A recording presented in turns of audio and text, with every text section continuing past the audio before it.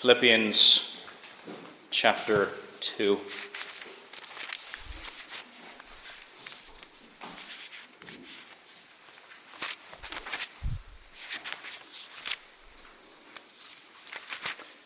And once you've found Philippians chapter 2, we're also going to read in a moment as well from 2 Corinthians chapter 8.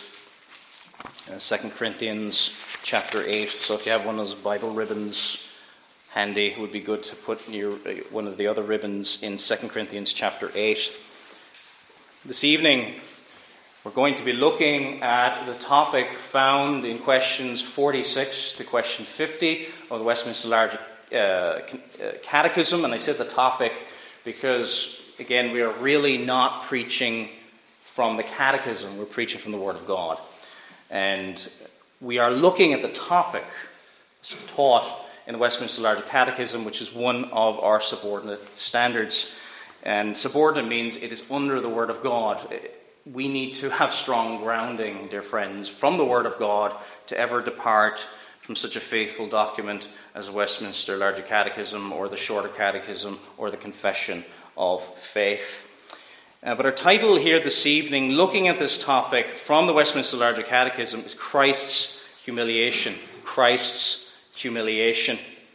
And this is what we're going to be looking at from these two passages and these two texts we're going to read in a moment. Now, before we read them, I just want us to think about, what do we think about when we hear the word humiliation? Humiliation. What's the first thing that rushes into your mind?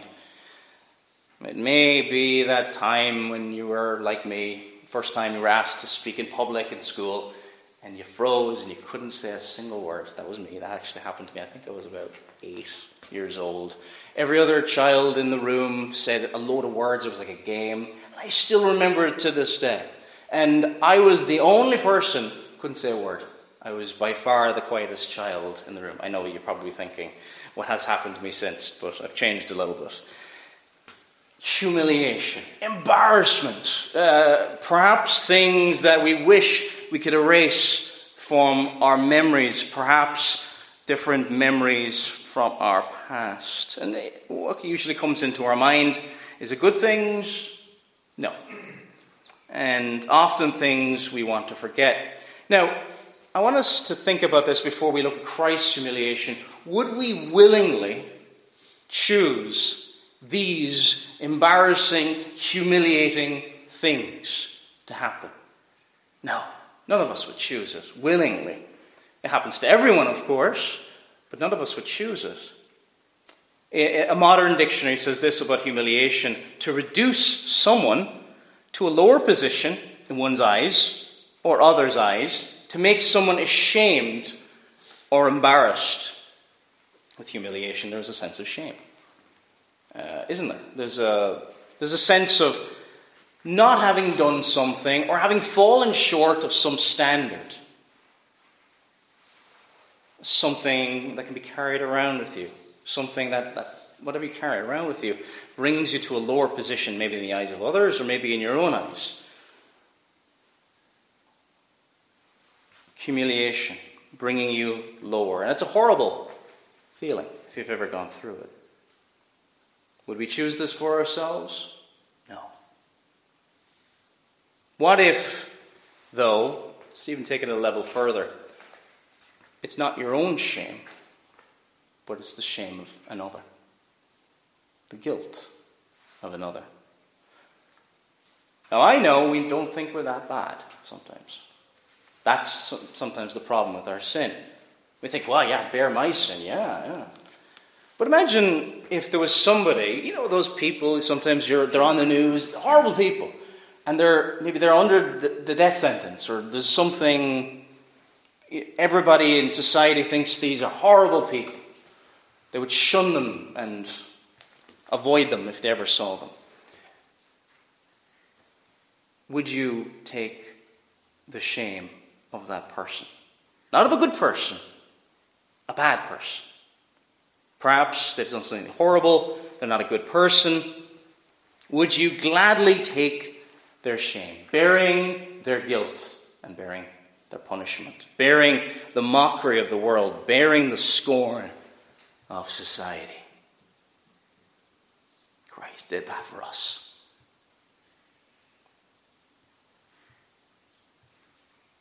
He humbled himself and he took our shame, not for good people, for us. And he was brought low in the eyes of many, and even under his Father, under the wrath of his Father. This Sabbath evening, let us consider how Christ willingly humbled himself for us willingly. He was not forced into it. He did it out of love for his people. So Philippians chapter 2, we're going to read verses 1 to 11 first from Philippians chapter 2, and then we'll go on to 2 Corinthians chapter 8. Philippians chapter 2, verses 1 to 11. Let us hear God's holy and infallible word. Therefore, if there is any consolation in Christ, if any comfort of love, if any fellowship of the Spirit, if any affection and mercy, fulfill my joy by being like-minded, having the same love, being of one accord, of one mind. Let nothing be done through selfish ambition or conceit, but in lowliness of mind let each esteem others better than himself.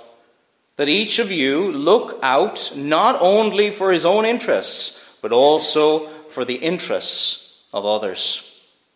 Let this mind be in you, which was also in Christ Jesus, who, being in the form of God, did not consider it robbery to be equal with God, but made himself of no reputation, taking the form of a bondservant and coming in the likeness of men. And being found in appearance as a man, he humbled himself and became obedient to the point of death, even the death of the cross. Therefore God also has highly exalted him and given him the name which is above every name, and that at the name of Jesus every knee should bow, of those in heaven and those in earth and of those under the earth, that every tongue should confess that Jesus Christ is Lord, to the glory of God the Father. And please turn with me now as well to 2 Corinthians. 2 Corinthians chapter 8. 2 Corinthians chapter 8, and we're going to read from the first 9 verses of this chapter. Moreover, brethren, we make known to you the grace of God bestowed on the churches of Macedonia, that in a great trial of affliction, the abundance of their joy and their deep poverty abounded in the riches of their liberality. For I bear witness that according to their ability, yes, and beyond their ability, they were freely willing, imploring us with much urgency that we would receive the gift and fellowship of the ministering to the saints, and not only as we have hoped, but that they first gave themselves to the Lord, and then to us by the will of God. So we urge Titus that as he had begun, so he would also complete this grace in you as well. But as you abound in everything, in faith, in speech, in knowledge, in all diligence, and in your love for us, see that you abound in this grace also. I speak not by commandment, but I am testing the sincerity of your love by the diligence of others. For you know the grace of our Lord Jesus Christ, that though he was rich, yet for your sakes he became poor, that you through his poverty might become rich. And may the Lord bless the reading of his holy and his infallible word. Our texts that we're going to be looking at for this doctrine of Christ's humility will be mainly Philippians chapter 2, verses 6 to 8, but also that one verse at the end of 2 Corinthians chapter 8, verse 9, which says, For you know the grace of our Lord Jesus Christ, that though he was rich, yet for your sakes he became poor, that you through his poverty might become rich. Amen. The eternal God, the one without beginning and without end, the Alpha and the Omega, the truth, the way, and the life, somehow humbled himself I think we've completely lost the sense of how God humbled himself, the Son of God, the second person of the Trinity. Because we've often got a very small view of who Jesus is. If you lived 2,000 years ago, the idea may seem utterly scandalous. The infinite God would assume to himself human flesh and the form of a servant. The Jews, 2,000 years ago, believed in one true God, infinite, without limit, eternal, without shadow of turning. And he fills all things. This is what Isaiah cried out in Isaiah chapter 6. Holy, holy, holy, the Lord God Almighty.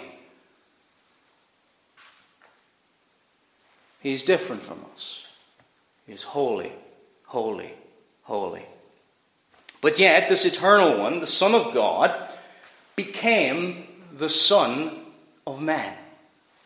The Son of Man. This is a title that goes right back to the Old Testament as well. But he became the Son of Man. The Son of God, who is one being with the Father. These are not two beings getting together with similar attributes. He is one God. The Spirit of God.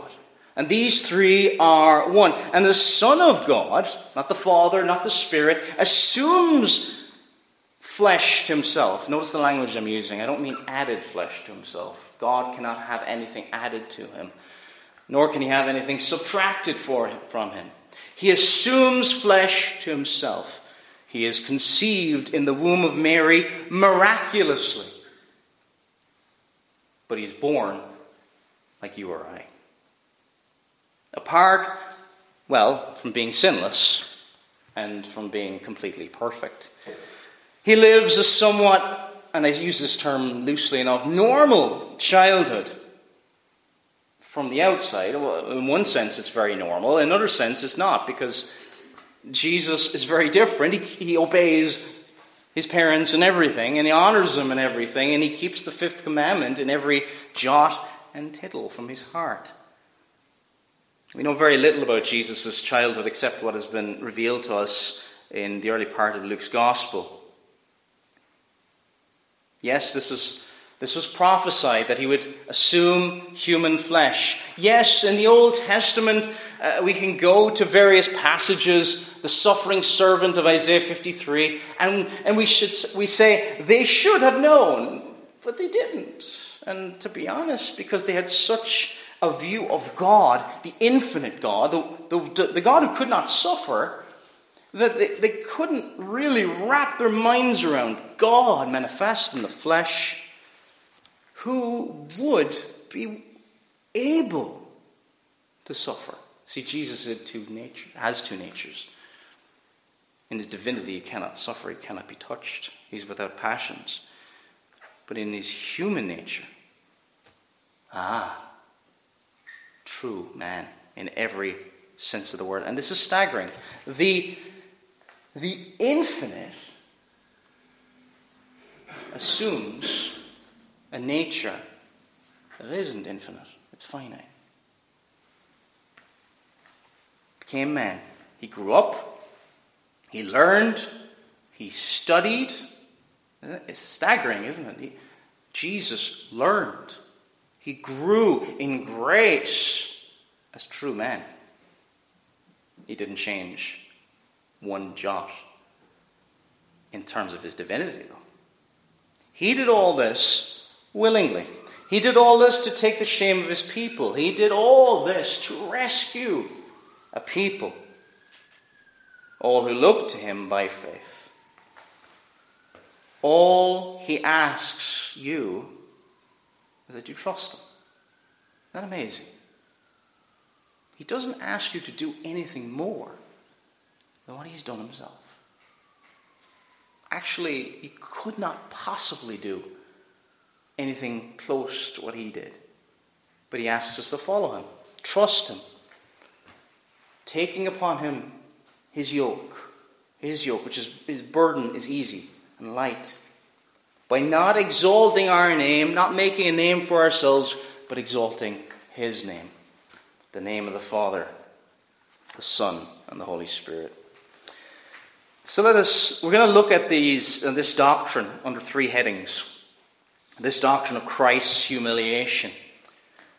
And the first, number one, willing to serve. Number two, willing to suffer. And number three, willing to surrender.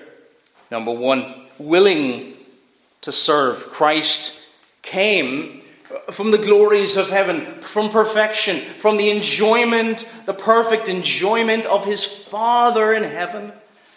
And it says in verses 6 and 7 of Philippians, Paul is writing to the Philippians, really exhorting them to be humble. And let this mind be in you, which is also in Christ Jesus. And then what's the example of the humility of Christ Jesus, who, being in the form of God, did not consider it robbery to be equal with God, but made himself of no reputation, taking the form of a bondservant and coming in the likeness of men. Who, being in the form of God, and assuming to himself a lower form, which is greater, God or man? The Creator takes on the form of a servant, a creature. He came and assumed this form. And he will forever have this form of God. If he is God, if he ever was God, this form of God can never be done away with. Can never be set aside at all. Because he is who he is. Jesus is just as omnipresent, which means he's everywhere. He fills all things both in heaven and earth, as much as the Father does, as much as the Spirit of God does. He is just as loving. He is just as wise and pure in power and glory. And I think we've lost that sense largely. Much of the last 100 years in the church, we have lost the sense of the Christ who is one with the Father. And I think really much of the church today is make Christ someone we can almost, put it like this, relate to. Someone who's our buddy. But we've lost the sense of him being infinite as God. And I think we've actually come up with a kind of an idea, it's partly God, partly man, and mixed together. No, true God and true man. Today, I think we think of the Trinity, and this is what happens. This is kind of in a lot of modern books, if you read books on the Trinity. They almost describe the Trinity as three individual members coming together, solving problems. That's not the Trinity. God is not a kind. There's no kind of God. Jesus is God kind. The Father is God kind. They are one. They're not of the same club or group coming together. They are one. One. Not like a family is one, but they are truly in every sense one. Not made up of parts. Not made up of three parts or anything like that. He is one. The Son is one with the Father. And as he is one with the Father, Father, Son, and Holy Spirit, one will. One divine will. Not three divine wills. One divine will. Why do I say all that? From eternity past, there's no serving of the Son's will to the Father's will. That's important because that is part of his humiliation. And you might say, I've never seen that being challenged. It's being challenged a lot these days. It is. He was born under the law. He came to serve.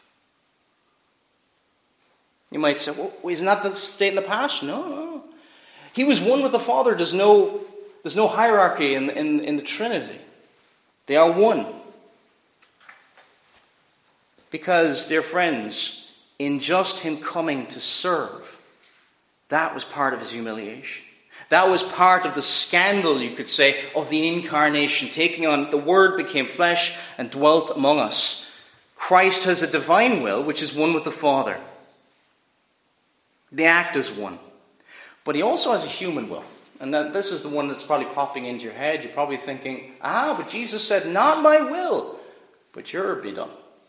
This is speaking of his human will. But we'll get into that in a moment.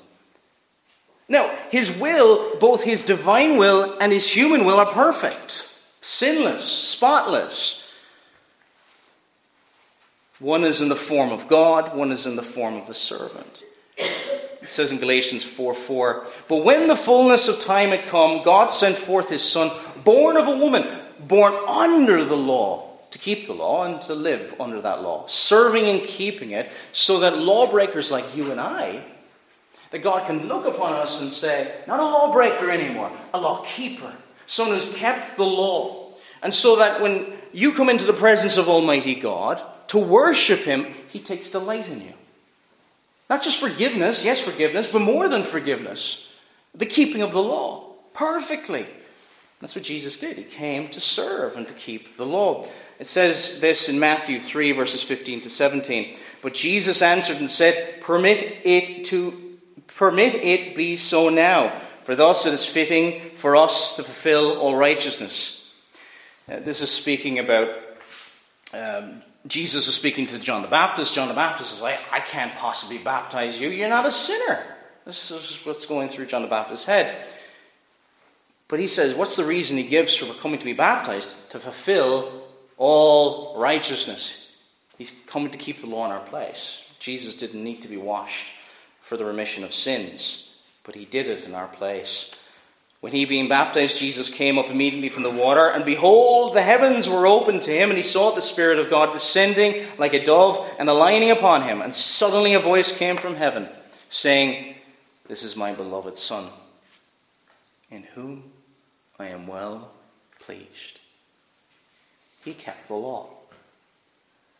It's not just that the Son is God. And yes, God has delight in him because of that from all eternity.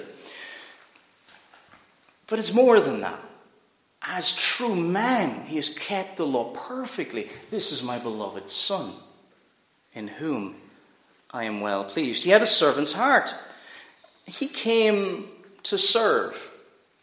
It says this in Matthew 11:29, Take my yoke upon you and learn from me. Now, remember the yokes? They would put them on the back of it's a horrible thing. It's a horrible thing to hold on the back of you.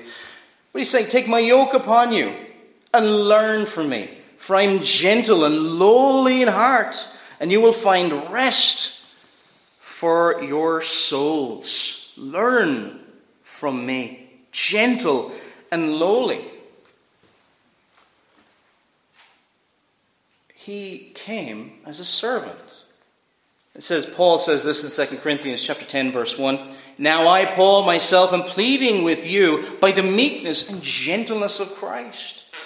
If the infinite God came to be gentle and lowly, to serve, to do the lowest task, you have to remember, the infinite God is served. The infinite God is the one who doesn't come down to the menial tasks to serve us. This is what's so shocking about the incarnation. The early church actually got this. It's like, and they tried to tell others, this is what's so incredible about it. And then there were some groups like the Gnostics, and they wanted to change that incredibleness. Gentle and lowly. He did the lowest tasks. He washed the feet of the disciples. We read that, we're so used to hearing it, and we're, we'll wash feet. No, that was the lowest job. The feet were filthy from walking around the streets. And you would only get certain servants to do that. But no task was too low for him. He humbled himself. And as we serve Christ as his people, is there anything we say, I'm not doing that? No. because it brings us low. John 13, verses 14 and 15 says this, "If then your Lord and teacher have washed your feet, you also ought to wash one another's feet. For I have given you an example that you should do as I have done to you." Now what does that mean? Does that mean we take off everybody's shoes and we start, wait. It's not really about feet washing. It's about serving another. It's about following Christ's example about there's no task that you think is beneath me. Even today, I think I'm somewhere like an old man when I give out about my generation. But there's certain jobs, isn't there, that younger generation are saying, I wouldn't do that. People wouldn't clean toilets or something like that. But I know of people from South America who came to Dublin that I met there, and they were doing top jobs. They were so happy to do those menial jobs. They were not too proud to work these jobs. But here's the infinite God doing this. This is what's incredible about it. It's the infinite God showing us an example of what it meant to be true men and to serve others. So part of his humiliation was to serve. And by the way, friends, it's not just that we serve others. We also allow other people to serve us. It's for their blessing and for your own blessing as well. So we serve others, but we also allow other people to serve us as well. So number 2 now, willing to suffer. Willing to suffer. So willing to serve, willing to suffer. It's not that we're seeking to suffer, right? I think sometimes it's almost like, yes, I want to suffer. It's not that.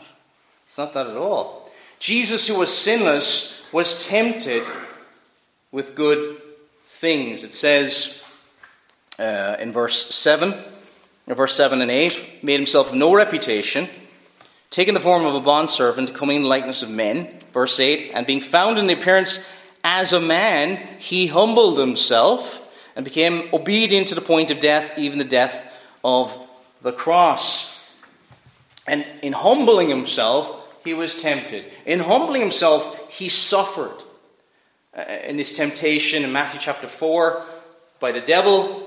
Now, we think, how can a sinless God be really tempted and attracted by the devil's temptations? But look at what he was tempted by. Good things. There's nothing wrong with food, is there? There's nothing wrong with him wanting his glory. It all belongs to him. And there's also nothing wrong with him, in a sense, in the right context, not wanting to suffer. There was the temptation to go away from the cross. It says this in Matthew 26, verse 39. He went a little further and fell on his face, prayed, saying, "Oh, my Father, if it is possible, let this cup pass from me. Nevertheless, not as I will, but as you will." In his human will, he was tormented by the thoughts of the cross. I think he kept going back. Willing to do the will of his Father. In every jot, in every tittle. I think we've got to realize, dear friends, he never got any jollies out of it going to the cross. Do you know there's some men or women, or they may, yes, I like a challenge. It's nothing to do with that. Look at these words. If it be possible, let this cup pass from me. But nevertheless, not as I will, but as you will. To suffer under the wrath of his Father. He didn't wish to suffer, but he was willing to suffer. See the difference? Willing to suffer. Because he had such a love for his Father, and he has such a love for you, the believer. A love for us as people.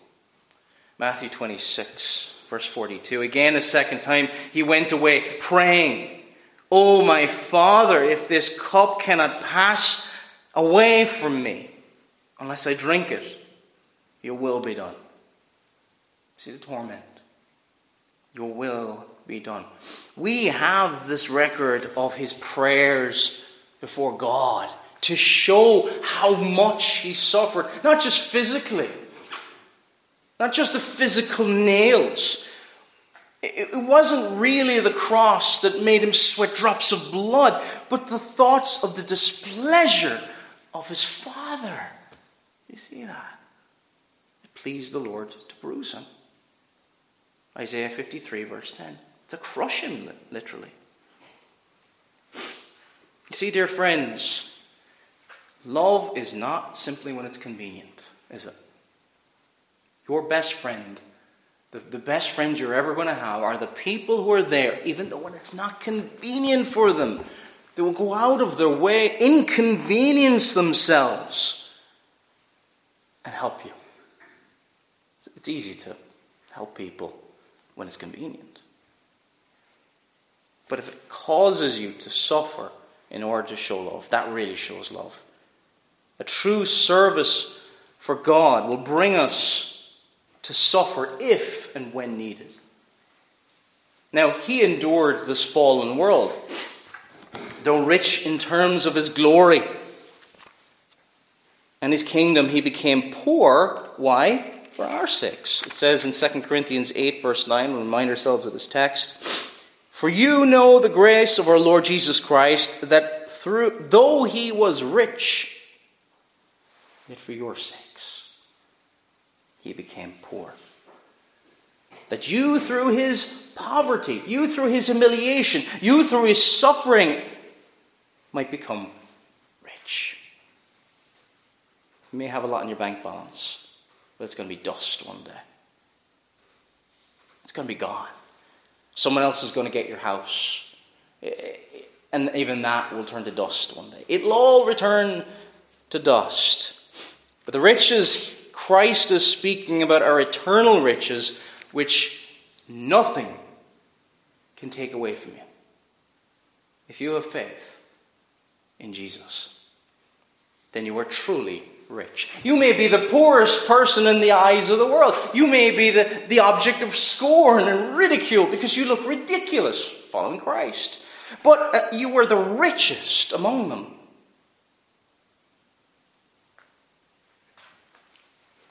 It wasn't just that he was born into a poor family in Judah. And this is part of his... Think about it, this is the King of Glory. He enjoyed all the riches, all the power, all the glory. And then he's born into a pretty unnoticeable family, you could say, in Judah. It's not just that he had poverty in terms of being in Galilee. Later on, he grew up in Galilee. Galilee, we know it today, but they didn't know back then.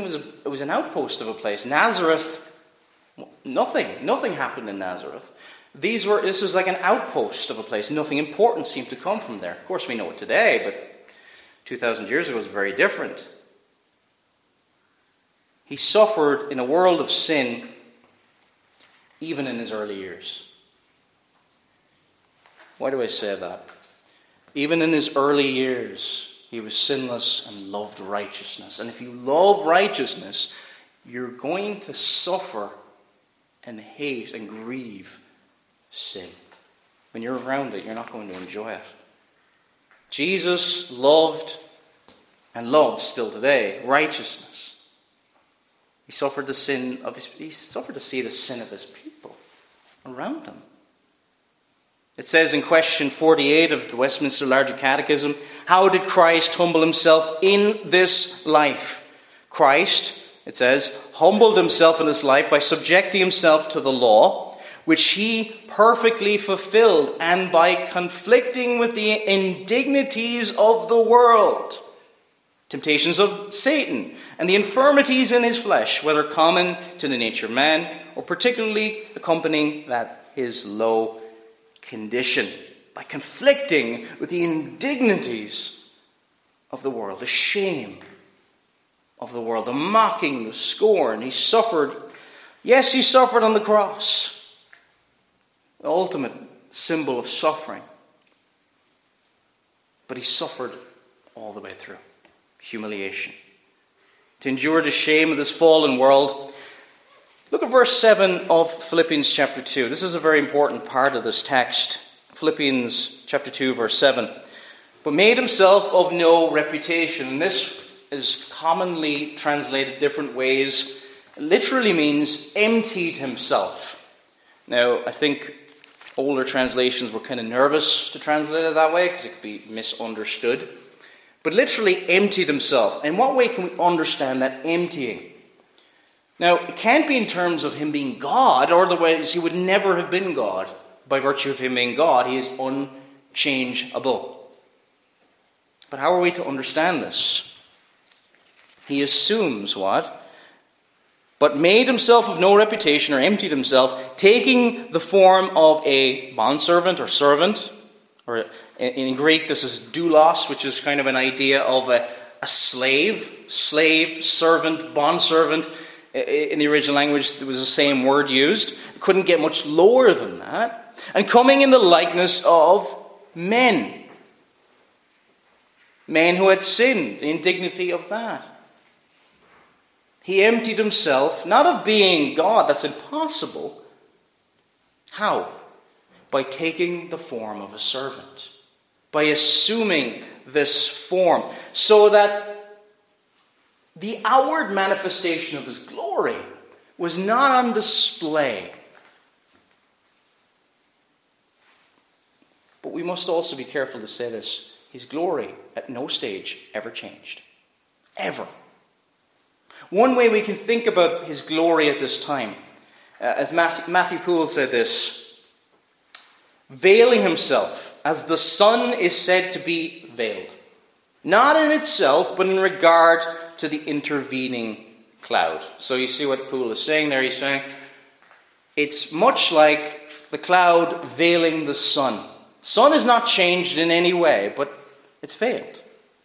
His glory is veiled in this form of a servant. And so, because of this, he looks pretty ordinary. He looks like any other man to the eyes. Not to the eyes of faith, but to the physical eyes. But still as glorious as ever, and yet he suffers. He endured the mocking of the world. He endured the cross, crying out these words. In Psalm 22, verse 1, he quotes, my God, why have you forsaken me? Why are you so far from helping me? And from the words of my groaning, he in agony, what he dreaded became a reality. He didn't enjoy the cross. He endured. Out of love. He suffered. Bearing all the wrath, all the fury, every single hatred of sin that was due to our account was poured out upon the Son at that time when he cried out that. Our final point then. So willing to serve, willing to suffer, willing to surrender. And dear friends, he has set us an example. We too need to be willing to serve. We too need to be willing to suffer for him and for his glory. Verse 8 of Philippians 2. Verse 8 once again, and being found in the appearance as a man, he humbled himself and became obedient to the point of death, even the death of the cross. What does this death look like to the world? If you think about it, willing to surrender, it just sounds so defeatist, doesn't it? From the point of view of the world, they think to surrender, well, he's finished, isn't he? And from the outward, it looks like an object of scorn. In Mark 15, verse 29 and 30, and those who passed by blaspheming him, wagging their heads and saying, aha! You who destroy the temple and build it in 3 days, save yourself and come down from the cross. You see them, you can almost see them walking past, just jeering, mocking, thinking they're so clever. You see all the things you said, look at you now. It didn't look glorious to the world. He was willing to surrender to the will of God, even though it would bring on more suffering. And it was this lowering that actually brought this victory. It looks completely the opposite. Even in the Beatitudes it says, blessed are the meek, for they shall inherit the earth. Well, the world sees all around them and it sees, the Alexander of the Great, the Alexander the Great, kind of the idea of champion, the powerful shall inherit the earth, taking things by power and force. That's what the world thinks. No.